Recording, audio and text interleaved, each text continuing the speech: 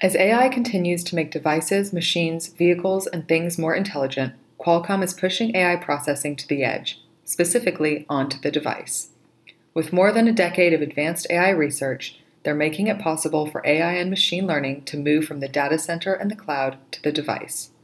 For enhanced privacy and security, increased reliability, more immediate response, and faster speeds. From AI to 5G, it all starts with Qualcomm.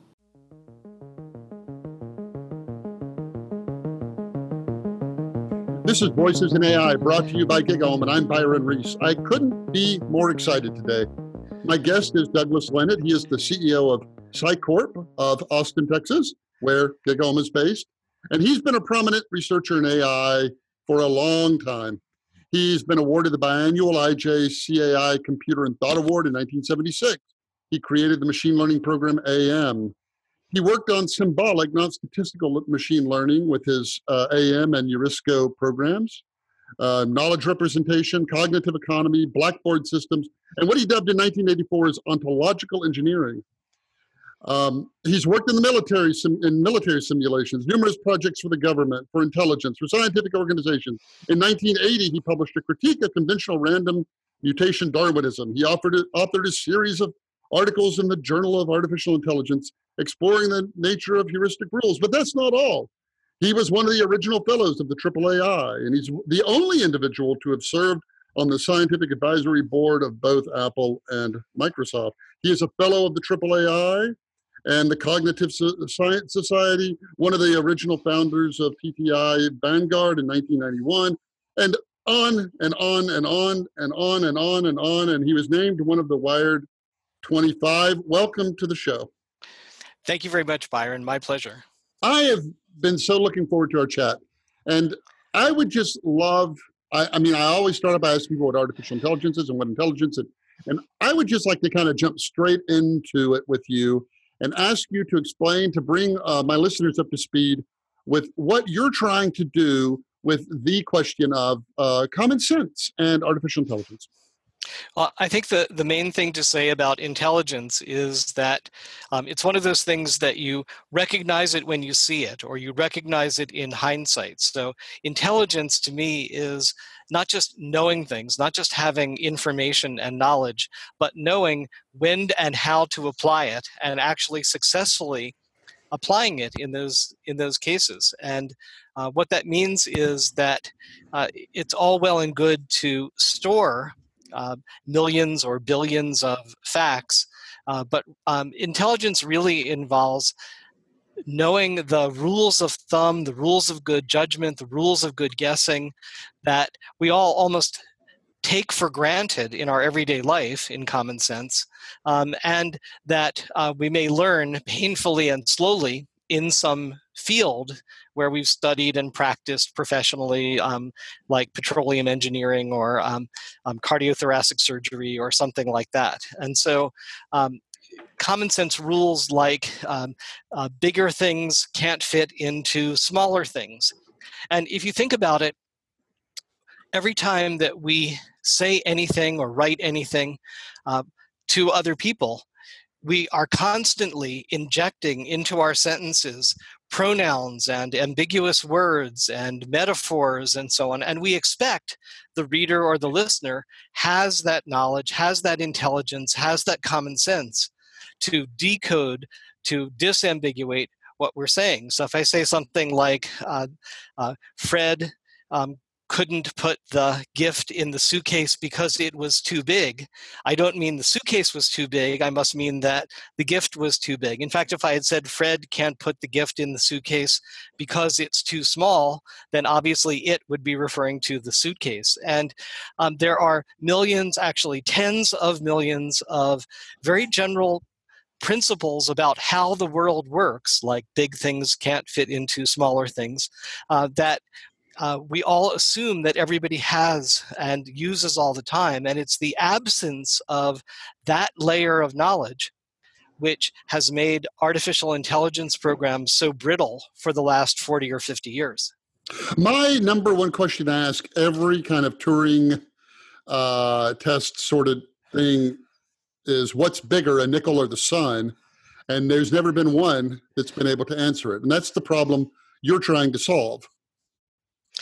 Right, and I think that there's really two sorts of phenomena going on here. One is understanding the question and knowing the sense in which you're talking about bigger. One in the sense of perception, if you're holding up a nickel in front of your eye and so on. And the other, of course, is objectively knowing that the sun is actually quite a bit larger than a typical nickel and so on. And so one of the things that we have to bring to bear, in addition to everything I already said, are Grice's rules of communicating between human beings, where we have to assume that the person is asking us something which is meaningful, and so we have to decide what meaningful question would they really possibly be having in mind. Like if someone says, "Do you know what time it is?" It's fairly juvenile and jerky to say yes, because obviously what they mean is, "Please tell me the time," and so on. And so in the case of the nickel and the sun, you have to disambiguate whether the person is talking about a perceptual phenomenon or an actual state of physical reality. So I wrote an article that I put a lot of time and effort into it, and I really liked it. I ran it on GigaOM, and it was 10 questions that Alexa and Google Home answered differently, but they were objectively, they should have been identical. And in every one, I kind of tried to dissect what went wrong. And so I'm going to give you two of them, and my guess is you'll probably be able to intuit in both of them what the answer, what the problem was. So the first one was, who designed the American flag? And they gave me different answers. One said Betsy Ross, and one said Robert Hecht. And so why do you think that happened that way? Right. So in some sense, both of them are doing what you might call animal level intelligence of not really understanding what you're asking at all, but in fact doing the equivalent of, I won't even call it natural language processing, let's call it string processing, looking at processed web pages, looking for the confluence, and preferably in the same order, of some of the words and phrases that were in your question, and looking for essentially sentences of the form, X designed the US flag or something. And it's really no different than if you ask, how tall is the Eiffel Tower? And you get two different answers, one based on answering from the one in Paris, and one based on the one in Las Vegas. And so it's all well and good to have that kind of superficial understanding of what it is you're actually asking, as long as the person who's interacting with the system realizes that the system isn't really understanding them. It's sort of like your dog fetching a newspaper for you. It's something which is wagging its tail and getting things to put in front of you, and then you, as the person who has intelligence, has to look at it and disambiguate what does this answer actually imply about what it thought the question was, as it were, or what question is it actually answering, and so on. But this is one of the problems that we experienced about 40 years ago in artificial intelligence. In the 1970s, we built AI systems using what today would be very clearly neural net technology. Maybe there's been one small tweak in that field that's worth mentioning, involving additional hidden layers and convolution. And we built AIs using symbolic reasoning that used logic much like our CYC system does today. And again, the actual representation looks very similar to what it does today, and there had to be a bunch of engineering breakthroughs along the way to make that happen. But essentially, in the 1970s, we built AIs that were powered by the same two sources of power you find today, but they were extremely brittle. And they were brittle because they didn't have common sense. They didn't have that kind of knowledge that was necessary in order to understand the context in which things were said, in order to understand the full meaning of what were said. They were just superficially reasoning. They had the veneer of intelligence. We might have a system which was the world's expert at deciding what kind of meningitis a patient might be suffering from. But if you told it about your rusted out old car, or you told it about someone who is dead, the system would blithely tell you what kind of meningitis they probably were suffering from, because it simply didn't understand things like inanimate objects don't get human diseases and so on. And so it was clear that somehow we had to pull the mattress out of the road in order to let traffic toward real AI proceed. Someone had to codify the tens of millions of general principles like non-humans don't get human diseases, and causes happen before their effects, and large things don't fit into smaller things, and so on. And that it was very important that somebody do this project. We thought we were actually going to have a chance to do it with Alan Kay at the Atari Research Lab, and he assembled a great team. I was a professor at Stanford in computer science at the time, so I was consulting on that. But that was about the time that Atari peaked and then essentially had financial troubles, as did everyone in the video game industry at that time. And so that project splintered into several pieces. But that was the core of the idea that somehow someone needed to collect all this common sense and represent it and make it available to make our AIs less brittle.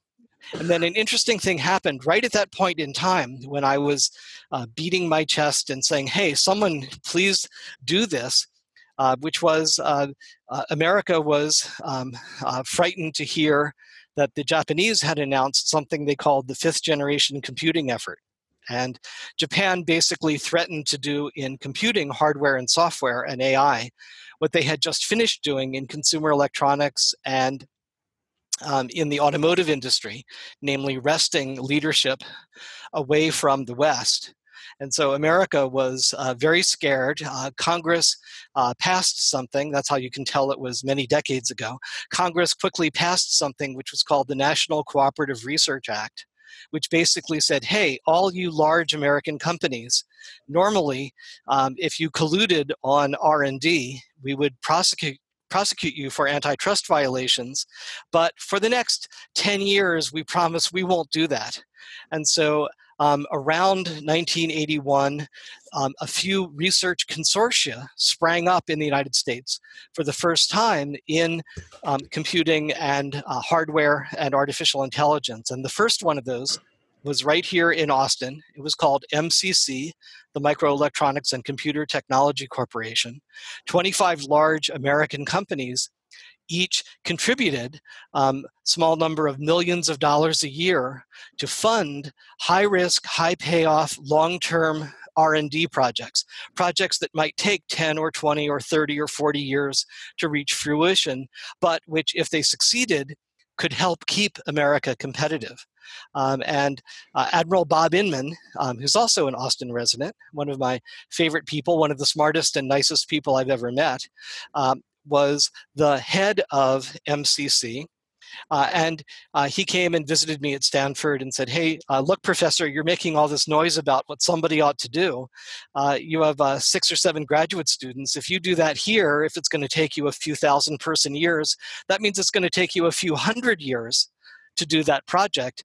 If you move to the wilds of Austin, Texas, and we put 10 times that effort, then you'll just barely live to see the end of it a few decades from now. And that was a pretty convincing argument. And in some sense, that is the summary of what I've been doing for the last 35 years here, is taking time off from research to do an engineering project, a massive engineering project called Psych, which is collecting that information and representing it formally, putting it all in one place for the first time. And the good news is, since you've waited 35 years to talk to me, Byron, is that we're nearing completion, which is a very exciting phase to be in. And so most of our funding these days at PsyCorp doesn't come from the government anymore. It doesn't come from just a few companies anymore. It comes from a large number of very large companies that are actually putting our technology into practice, not just funding it for research reasons. So that's big news. So when you have it all, and to be clear, just to summarize all of that, you've spent the last 35 years working on a system of getting all of these rules of thumb, like big things can't go in small things, and to list them all out, every one of them. Dark things are darker than light things. And then not just list them like in an Excel spreadsheet, but to learn how to express them all in ways that they can be programmatically used. And so Yes. What do you have in the end when you have all of that? Like when you turn it on, will it tell me which is bigger, a nickel or the sun? Sure. And in fact, most of the questions that you might ask that you might think of as anyone ought to be able to answer this question, Psych is actually able to do a pretty good job of. It doesn't understand unrestricted natural language, so sometimes we'll have to encode the question in logic, in a formal language, but the language is pretty big. In fact, the language has about 1.5 million words, and of those, about 43,000 are what you might think of as relationship type words, like bigger than, and so on. And so by representing all of the knowledge in that logical language, instead of, say, just collecting all of that in English, what you're able to do is to have the system do automatic mechanical inference, logical deduction, so that if there's something which logically follows from 1 or 2 or 2,000 statements, then Psych, our system, will grind through automatically and mechanically come up with that entailment. And so this is really the place where we diverge from everyone else in AI who's either satisfied with machine learning representation, which is sort of very shallow, almost stimulus response pair type representation of knowledge, or people who are working in knowledge graphs and triple and quad stores and what people call ontologies these days and so on, which really are almost, you can think of them like 3 or 4 word English sentences. And there are an awful lot of problems you can solve just with machine learning. There are an even larger set of problems you can solve with machine learning plus that kind of taxonomic knowledge representation and reasoning. But in order to really capture the full meaning, you really need an expressive logic, something that is as expressive as English. I mean, think in terms of taking one of your podcasts and forcing it to be rewritten as a series of 3-word sentences. It would be a nightmare. Or imagine taking something like Shakespeare's Romeo and Juliet and trying to rewrite that as a set of 3 or 4-word sentences. It probably could theoretically be done, but it wouldn't be any fun to do, and it certainly wouldn't be any fun to read or listen to if people did that. And yet, that's the trade-off that people are making. And the trade-off is that if you use that limited a logical representation, then it's very easy and well understood to very efficiently do the mechanical inference that's needed. So if you represent a set of is a type of relationships, you can combine them and chain them together and conclude that a nickel is a type of coin or something like that. So, There really is this difference between the expressive logics that have been understood by philosophers for over 100 years, starting with Frege and Whitehead and Russell and so on, and others, and the limited logics that others in AI are using today. And so we essentially started digging this channel from the other side and said, we're going to be as expressive as we have to, and we'll find ways to make it efficient. And that's what we've done. That's really the secret of what we've done, is not just the massive codification and formalization of all of that common sense knowledge, but finding what turned out to be about 1,100 tricks and techniques for speeding up the inferring, the deducing process, so that we could get answers in real time instead of involving thousands of years of computation. So slow it down for me from computer speed to human speed. I want to go back to the thing I started to set up, which was who designed the American flag? And one said Betsy Ross and one said Robert Hecht. And the reason they differed is one gave me the 1776 flag and one gave me the 50-star flag we have today. Similarly, I asked both of these systems, how many minutes are in a year? That seems to be very unambiguous, but they gave me completely different answers. And the reason being is one used a calendar year, 365 days, and one used 365.24 days, a solar year. So how would Psych take that question and disambiguate it? Because one, it isn't clear which one I was even asking to begin with. So I asked a bad question about minutes in a year. And so kind of just walk me through it like you were doing through steps in a program. Like, how does it get from, a year can mean two different things? Because it doesn't seem like a year could mean two different things. Right. So, in a way, the answer is potentially uninteresting in that there's no magic here.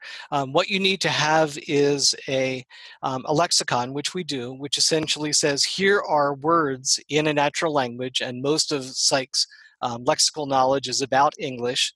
So Psych knows that year has multiple denotations, and in fact, for that matter, minute has multiple denotations, and those denotations are the unambiguous logical concepts, which are quite distinct from each other.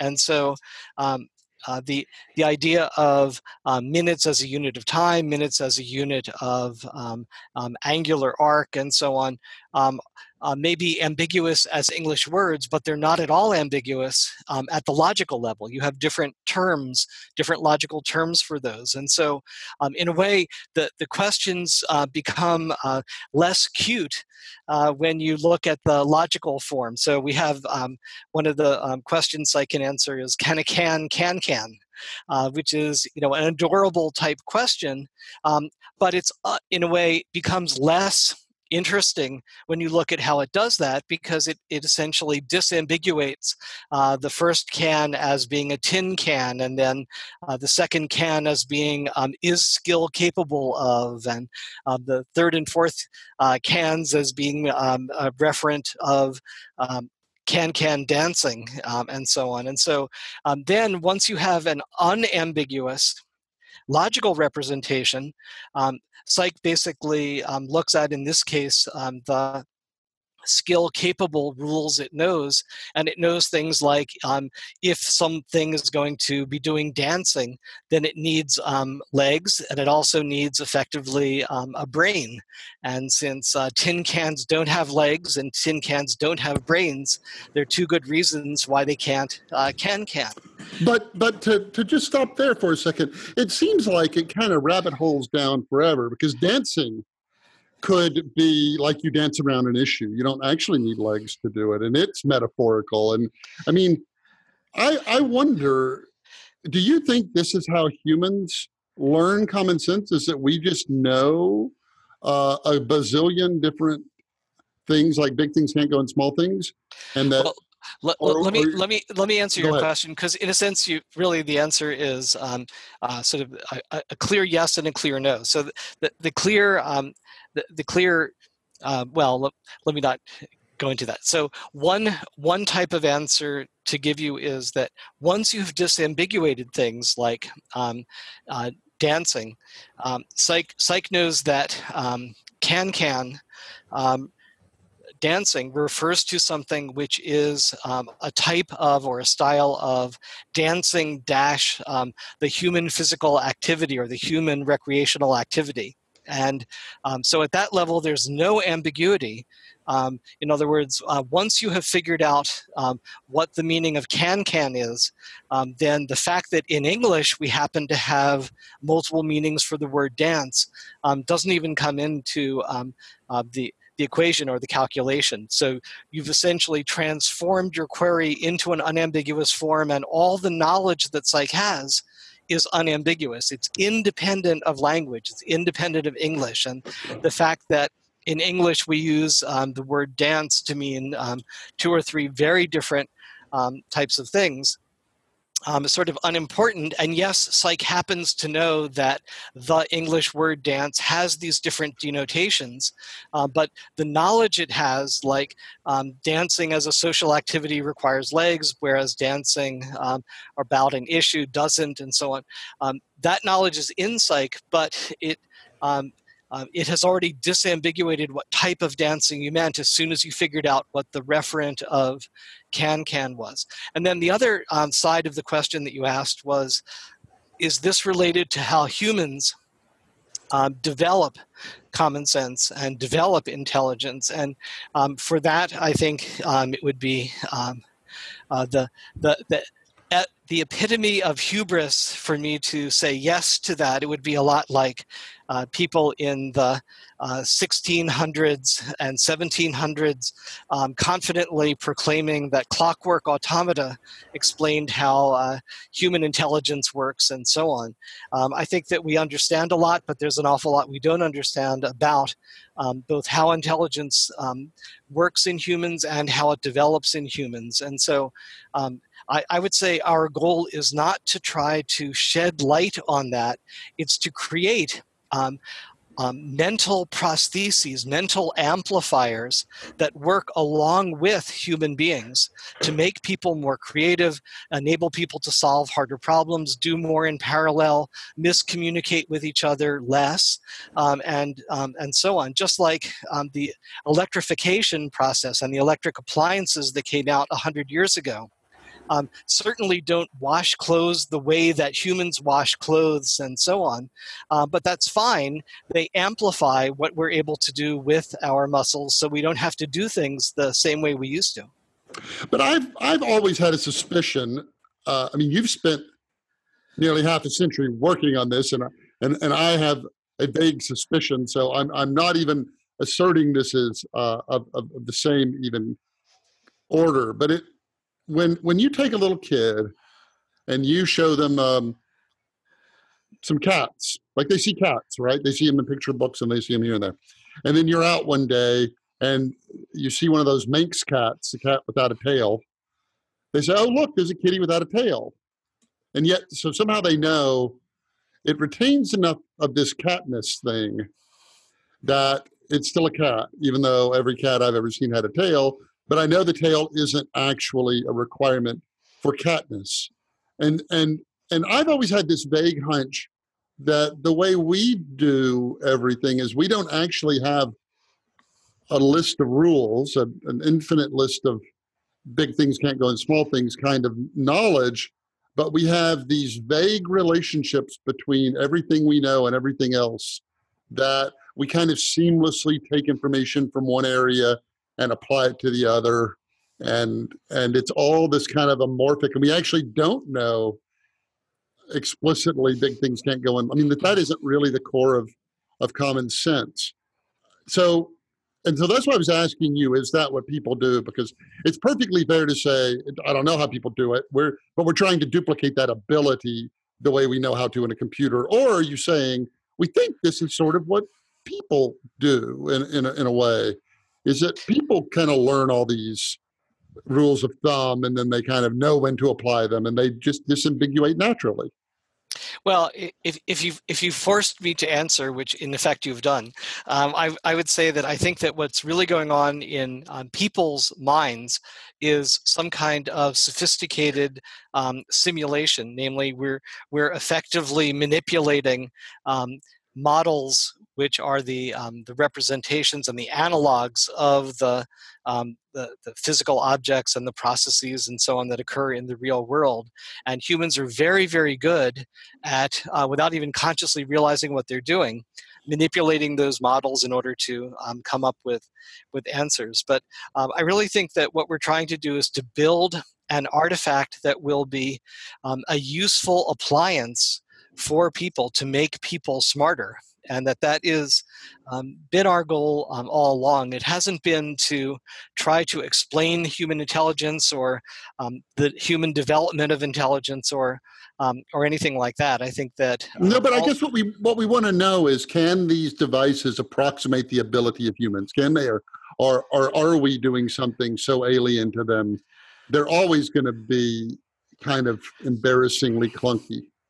Well, I would say there is a clear answer to that. You probably didn't think there was going to be a clear answer to that, but there is. And the answer is the following. If you ask people to introspect and articulate, as sort of in English sentences, how they're able to do something, people are actually able to do that. And the trouble is that we're able to fool ourselves so that sometimes we can articulate things that turn out to be not actually an adequate explanation. One of my favorite AI researchers from my era was William Woods, Bill Woods, from BBN. And he did a project called Lunar, which was a speech recognition, speech understanding system. And what he did was he got people to introspect on how they understood spoken language. And people are very good at, in fact, articulating that. And then he built a program based on that. And it was a terrible disaster. It was a complete flop. And it turned out people were just making up rationalizations for something that you and I have no real access to, which is, how do we really understand spoken language? And so in cases where you get people to articulate things, you program them and they flop, that means that was a bad task to approach that way. And yet there are an awful lot of tasks where if you get people to articulate, especially if you're talking about experts articulating in the context of some case or some problem that they're working on and so on, the rules that they give you are actually sufficient, are actually adequate to build a program which is competent at doing that same task. And ones which involve perception, like speech recognition or image recognition and so on, people are notoriously now very bad at introspecting on how they actually do it. But there are other tasks, mostly the complicated ones, not the ones that everyone just automatically does all the time, but the complicated ones that involve expert knowledge, that involve skills and techniques they had to learn over time, and so that doesn't involve perceptual motor coordination and so on, that people actually do reliably introspect on. And when you build systems that contain those rules of thumb, they actually do a pretty good job. And one of the powerful effects of building AI systems that way, instead of, say, using machine learning, is that when the system gets something wrong, the person who's helping you build it can look at the step-by-step logical reasoning path and see exactly where it went wrong. And then they'll say, oh yes, I forgot to tell you, blah, blah, blah. Then you fix up, add a new rule or whatever, rerun it, and it gets the right answer. And so incrementally, you can get these systems to be smarter and smarter and to be more and more competent. But I guess where I would go from that is, like, if you were to ask me what's the biggest problem in AI, I would have said common sense. That the systems are just too brittle, and they can't even do the most basic thing a child can do. That's kind of the number one problem. And so let's say you've solved it, and let's say more than that, you get another 1,000 man years or 10,000 and make it even like richer and and make it that thing you've dreamed about for so long. What do you think you have at that point? Do you have the basis for a general intelligence? Do you have something that you could build creativity on top of that? Or do you have Jarvis? Do you have the absolute best Alexa that the universe could imagine? Like, what in the end, what is that a building block of, or is that an end unto itself?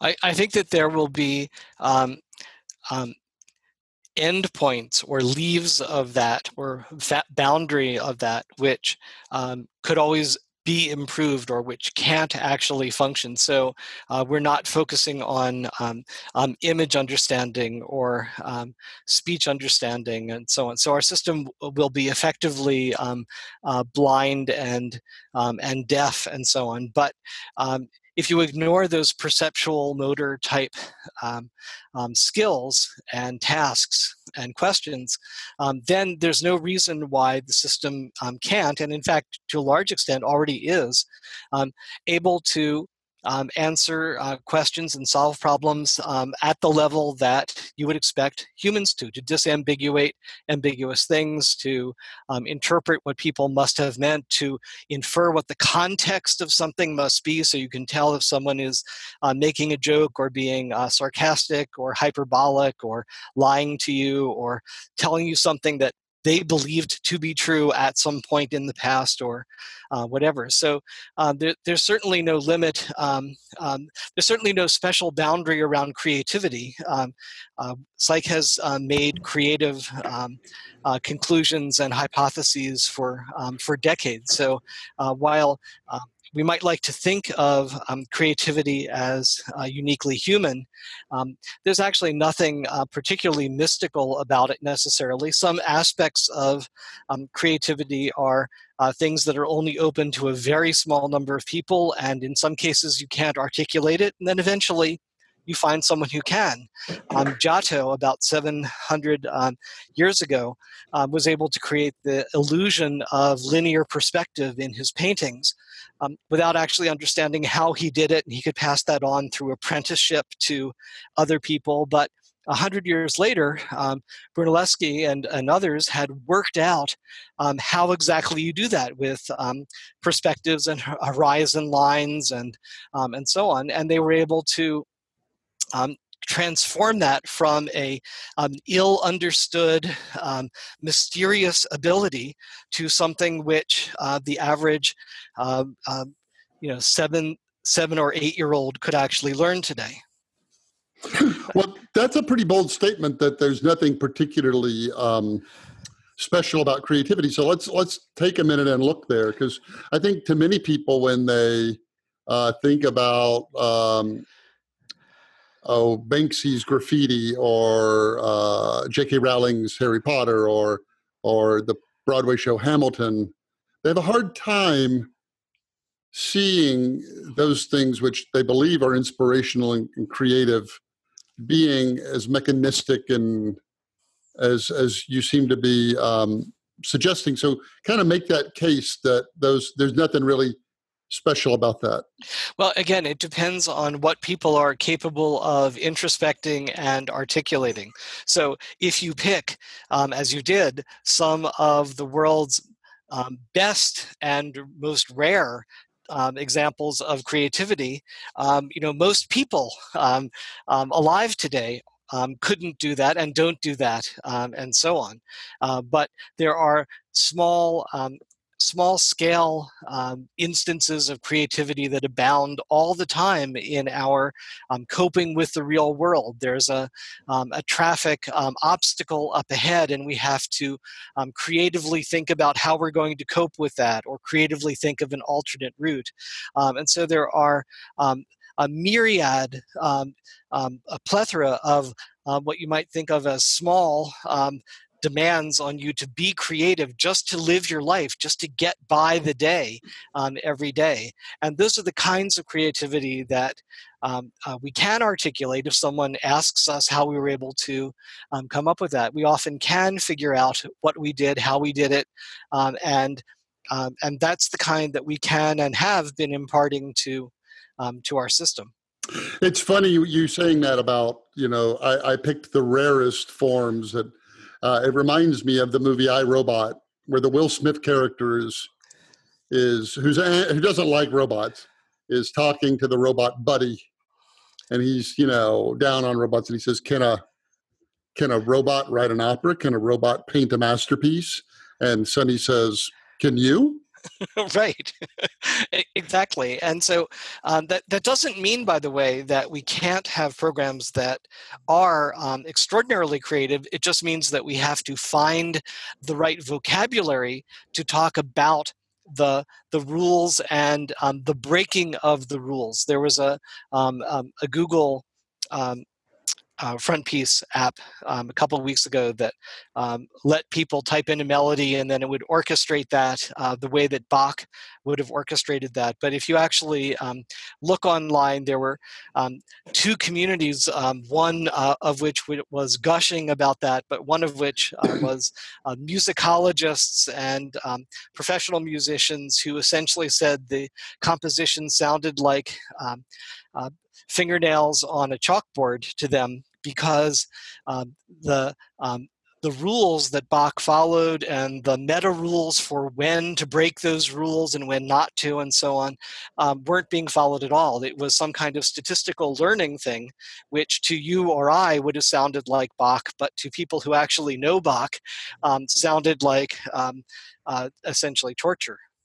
But you could be right. I remember reading, though, that Yo-Yo Ma played a concert at Steve Jobs' house, and for he and his friends, and Steve Jobs remarked that it was the best argument he ever heard for the existence of God. That there was, that his performance was, that there was something transcendent about the performance. But I guess your argument would be, well, if you had a sufficiently smart Yo-Yo Ma, he could deconstruct that and explain it and demystify it, and then it can be instantiated in a program, coded, and then the computer could, quote, make the same argument. And with a lot of the most creative people on Earth, like, for example, Giotto, they aren't able to explain how they're able to be creative. And so there's no actual even approach right. to mechanizing. I've read that when we try to learn how doctors diagnose things, the better the doctor, the less able they are to explain why, because they're not just kind of following an expert system if then in their head. It's really subtle. And so my shtick, my area of interest is consciousness, and consciousness is for the just to be on the same page with terms. Consciousness is something. It's the experience of being you. A computer can right now measure temperature, but it cannot feel warmth. You, for instance, have many times said a computer can understand you. I'm not sure computers can understand anything. We use it colloquially, but the difference between measuring temperature and feeling warmth, that's consciousness. And that's having an experience of the world. And I've always suspected that experience of the world is how we build that model you were talking about earlier, how we model the world, is because we experience it.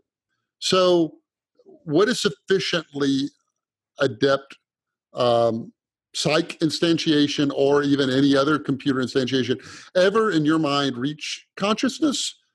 Could it achieve that? Is that an emergent property, or is it something that can never come out of a fab? And all the ones and zeros arranged in any combination you want from here to eternity will never actually experience the world. It can only ever measure it. Well, I mean, it's sort of a philosophical chestnut by now that, how do I know that you're really conscious, and so on. And to some extent, it doesn't really matter whether the person is the only real conscious being in the world, or whether all the other people really are conscious, or whether other people and computer programs are conscious. What matters is how they act and how they behave and how they interact.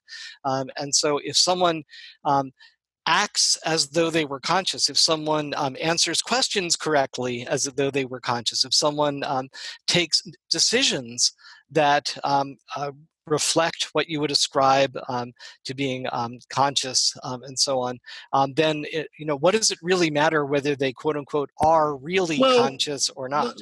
let me take that on. Like if I built an ever more sophisticated robot that could disarm bombs, the minute the robot experiences the world and feels pain, I can't send him in there to blow up the bomb. His life is as precious as a human.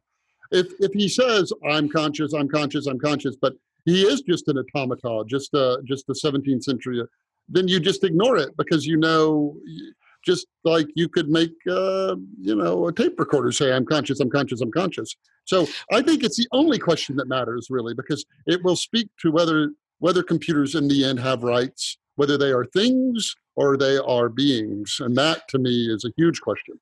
Oh, I couldn't agree more. I think that gradually we will develop AIs where it is more and more and more difficult to decide morally, ethically, does it matter if we just turn this off or if we give it some dangerous job and so on. And I think that's going to be one of the issues that we have to grapple with in the coming decades, is that we're going to have AIs which essentially do complain and beg and so on. That reminds me of a great story that Marvin Minsky told me, my late friend and colleague, about when he was at Lincoln Labs about 50 years ago.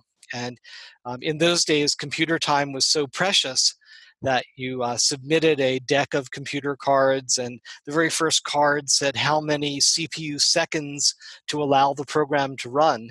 And so he built a program that essentially would beg for time. So it would say, give 30 seconds on the job control card, but then once it started, all it would do is sit there for 15 seconds doing nothing. Then it would ring a bell on the teletype console in the machine room and call the operator's attention and say, I need 20 more seconds, please. Then it would just sit there for another 15 seconds and do that again and say, I need another minute, please. And so at the end, finally, after like half an hour, the operator just killed that particular job. And Marvin would storm into the poor operator's room and say, hey, I put 15 seconds on the job control card. You're charging me for half an hour of CPU time. And the poor operator would say, well, your program kept asking for it. And Marvin would say, oh, it always does that. Bill it instead.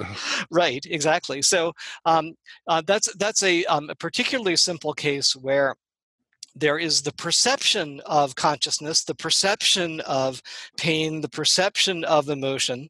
And because you and I happen to know what the algorithm was in the program, we don't feel particular sympathy or empathy for the program being turned off after 30 minutes or whatever. And so I think it really is a very complicated issue. It's a complicated ethical and moral issue. One of the things that argues to some extent for treating AIs differently than we treat conscious people or animals that can feel pain is that, at least in principle, any AI in that situation could be stored, backed up, duplicated, copied, and so on. And so in that sense, you aren't really killing it any more than in, say, a Star Trek episode, the transporter is killing the person who's being transported. So tell me a little bit more. Let's switch and put on a business lens real quickly. Is Psych a product? Is it technology? Is it something that is licensable? Is it something that's going to be in Walmart by Christmas? Like what, from a business standpoint, what is it and where is it going and how does all that work?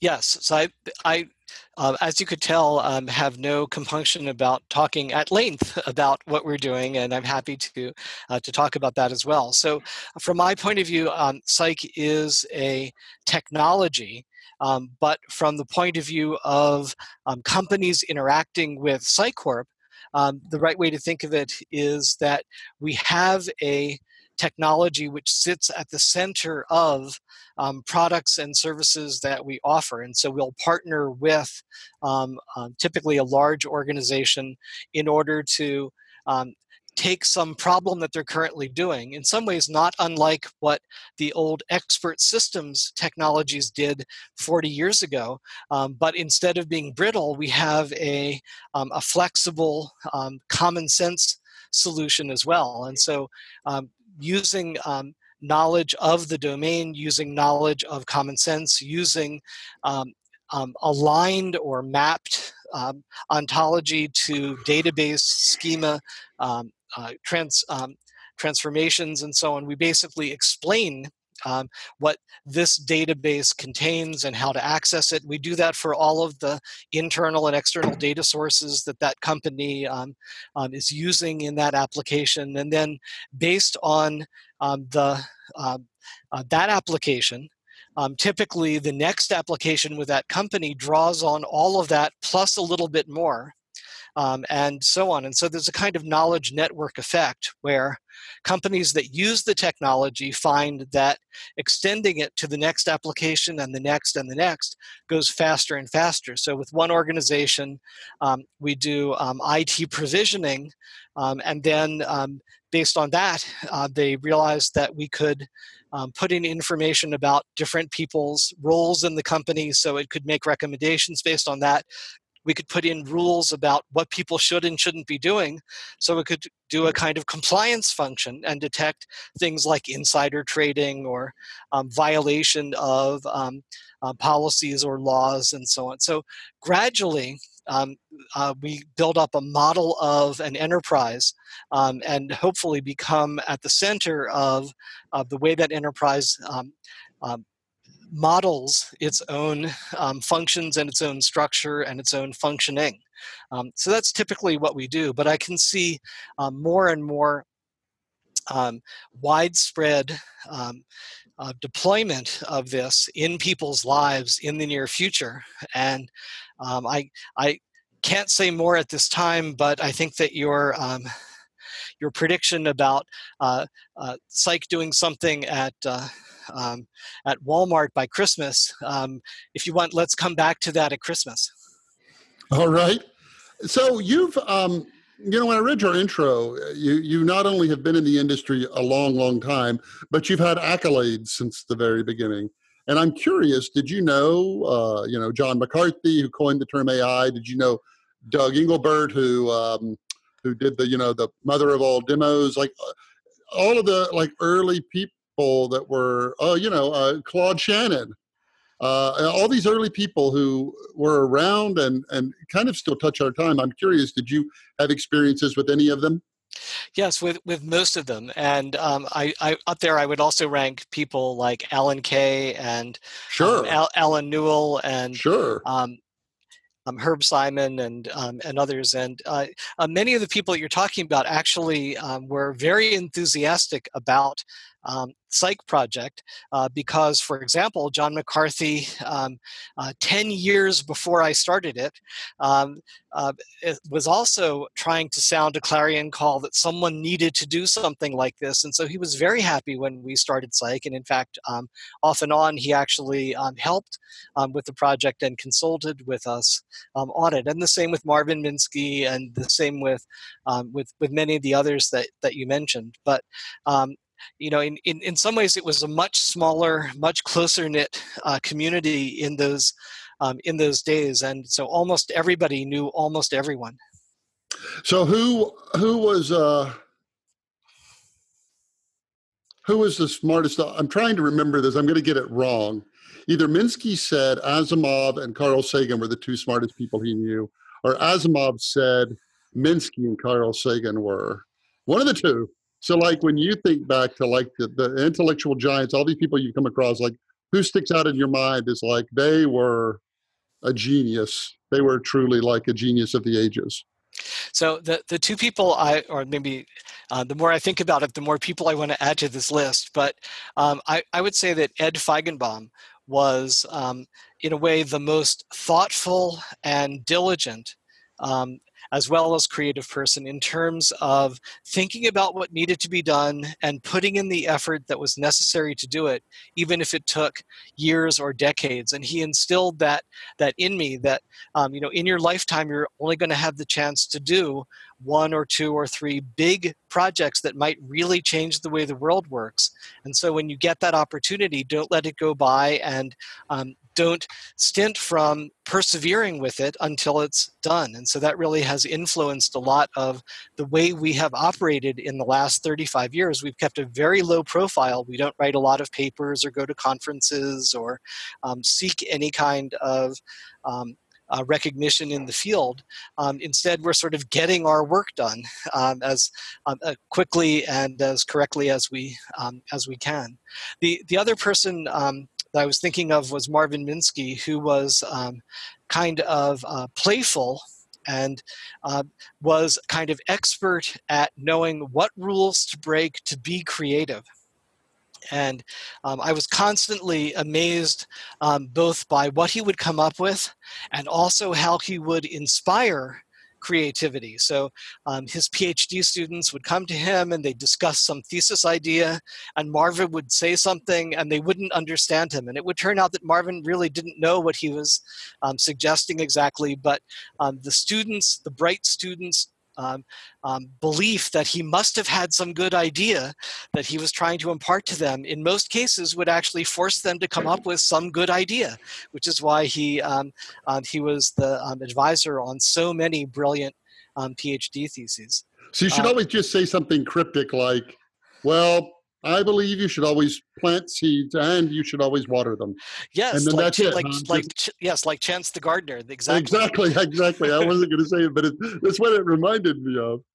The other person that I would add to that list is Alan Kay, someone who was not just deep, but also very, very broad in terms of what he attended to, what he forced himself to learn and think about, and so on. And so he would think of the big picture, and very often, as I was doing things, both as a student and as a professor, and then working on psych, Alan is the one who would come up with the broader context in which I should look at what I'm doing and evaluate what I'm doing. In some ways, that's the function that you're playing through these podcasts, is getting people to take a half step back and think about what they're doing, not just continue to do it.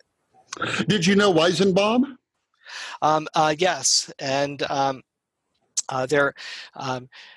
let's just say there are several people who believed that their paradigm was correct, and it was very hard to get them to see beyond the fringe of whatever those almost religious beliefs penned them in. Fortunately, our paradigm is right. Okay, that's right. But so there are a lot of people who really Penrose is another example of someone who believed that who believes his paradigm is the right paradigm, and so on. Chomsky is actually an even cuter example, because Chomsky was wise enough to change his mind a couple times, but he left in his wake entire subfields of linguistics that didn't change their mind and then became dissatisfied with Chomsky. Well, Minsky, of course, they thought Dartmouth was only going to take a summer in 1956 because they thought intelligence must have 2 or 3 basic laws like motion and electricity and all of that. And of course, he ended saying, it's 100 things. And it's so clearly a lot of evolution. It's funny.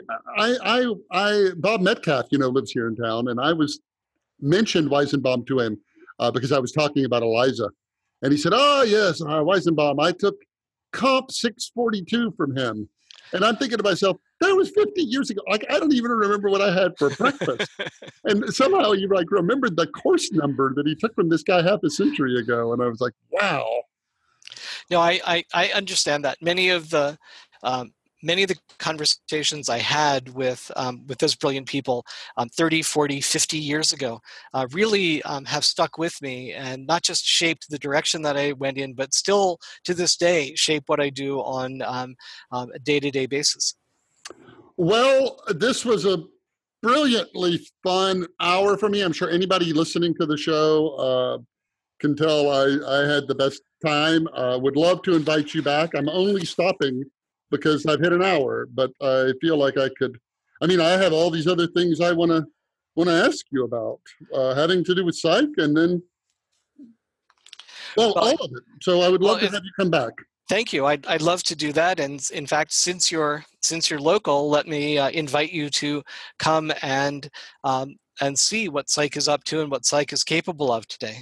I will be there in an hour. Thank you so much for your time. Thank you, Byron. Bye-bye. As AI continues to make devices, machines, vehicles, and things more intelligent, Qualcomm is pushing AI processing to the edge, specifically onto the device. With more than a decade of advanced AI research, they're making it possible for AI and machine learning to move from the data center and the cloud to the device. For enhanced privacy and security, increased reliability, more immediate response, and faster speeds. From AI to 5G, it all starts with Qualcomm.